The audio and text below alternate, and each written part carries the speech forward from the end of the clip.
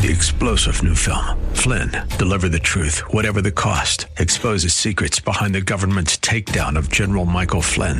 Flynn knew what the intel world had been up to. He ordered the first audit of the use of contractors. This set off alarm bells. He told the truth. He was the most dangerous person for Donald Trump to hire. They had to get rid of Flynn. Flynn, deliver the truth, whatever the cost. Available now. Watch it today. Go to salemnow.com. salemnow.com.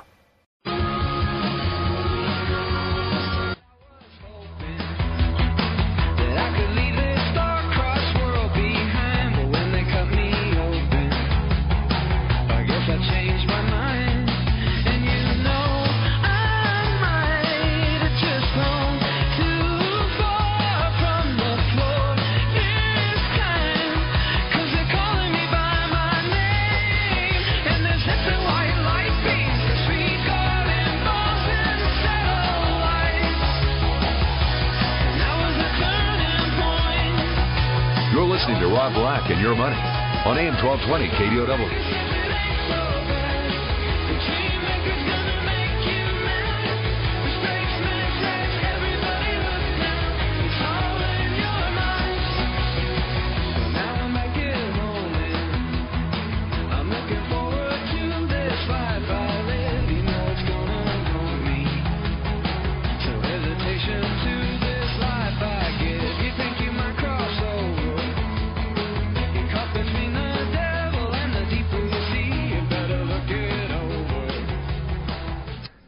Joining me now, Dr. Jeff Rosen from Briefing.com. How are you, Mr. Rosen?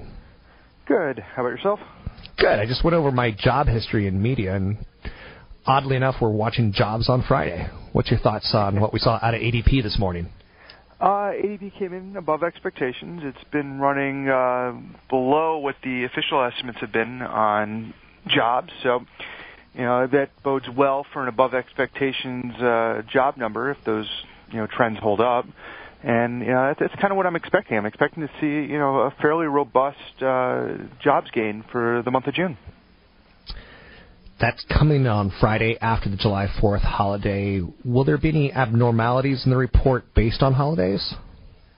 No. And these numbers, first of all, come from the middle of June, so it's nothing to worry about.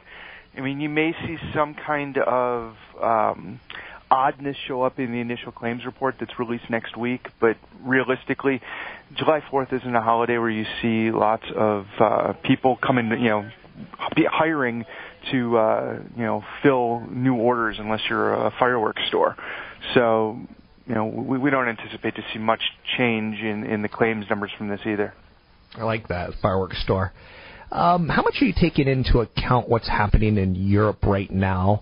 Because from what I've kind of seen, some companies, we're seeing a lot of pre-announcements on the negatives, saying a lot of hiccups in the second quarter.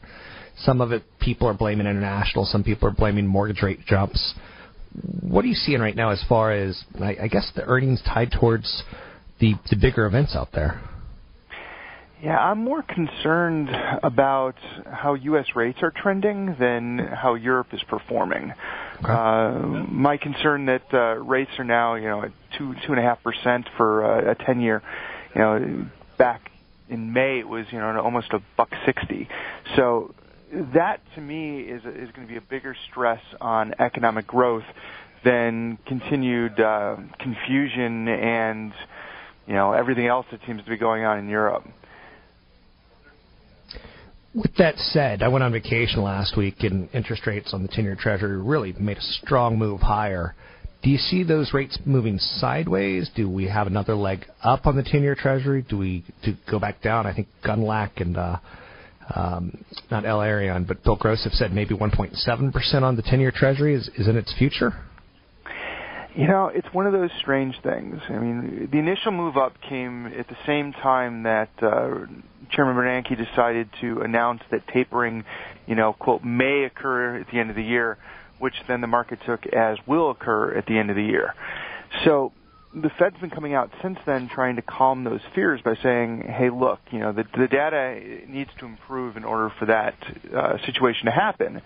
So the market priced in something that the Fed may or may not do. And if the market still is jittery, 2.7 is something that's very easily obtainable. If the market calms down and realizes that, the odds that the Fed does start tapering at the end of the year, is probably lower than what they expect, is kind of what I assume is going to happen, then, rates should come back down. Still though, 2.5%, 2.25, I mean, all in all, it's not good for the economy. I mean, the Fed wants these rates as low as possible to spur growth, and that's not happening. There was a report out this morning from Art Cashin basically saying that the Federal Reserve's stimulus, trillions of dollars, is sitting idly and not actually being used. Do you know anything about money supply and why do we care? Well, I mean, the point is when you increase the money supply, you're going to increase the amount of lending available. What you're not seeing is that happening. So instead, you're just seeing the money supply increase, and at the same time, banks are just holding it and putting it back in the Fed and taking money through their, well, I forgot what the actual name was called, but they're earning 0.25% on this money, this deposit insurance type system. And what you want is banks to open that up and spur credit and spur movement, which is what you consider the velocity of money, and that's not happening. So in that terms, Art Cashin's correct. They put a lot of this money out there, but you're not seeing a lot of movement from it. But on the flip side, what the Fed's trying to do is not necessarily just increase the money supply, but they're trying to, drive up inflation expectations. And by doing that, they're trying to drive down the real interest rates, or the real current interest rates. And what they're hoping is that, with rates, low, they're going to want to, drive up the real interest rates, and they're going to want to, try to get people to invest today as opposed to holding the money and waiting for, some kind of movement tomorrow. And that's not happening. One of the, I'm not going to say mantras, but one of the things I try to say to make it media savvy is first-time unemployment claims under 400,000 is typically a good number. When you talk on radio and TV, it's not great to give out 360,000. Too many numbers get lost. So any number under 400,000, I generically say it's a pretty good number. Am I wrong for throwing out generics in first-time unemployment claims? No, the headline numbers, they don't correlate exactly with any type of payroll gain, but you generally get trends. 350 in a recovery, we should be seeing, around 200,000 payroll gains. At 400,000, you should be seeing, between 100 and 150. That's the type of stuff you want to look at. I mean, the movements in between those are generally, just noise. But, these, quote, headline big numbers for media, they do represent something. Okay. The numbers on first-time unemployment claims and employment numbers coming out on Friday reflects a consumer, because if we have jobs, we consume. What would you say, Dr. Jeff Rosen, that the state of the consumer is in the United States on July 4th? Better than I anticipated. We're seeing spending, track strongly. The income data has actually come in better from the BEA than what the BLS had reported in their labor numbers. So that's good. Right now, and you're seeing debt come down. So all three should result in stronger than expected consumer resilience. And you're starting to see that in the better confidence numbers. Mr. Rosen, or Dr. Rosen, GDP in America, I recently read an article that there's two types of GDPs, the haves and the have-nots. Has that come to fruition, that we are an economy of haves and an economy of have-nots? I mean, you're seeing inequality increase, which means you have that have and have-not situation.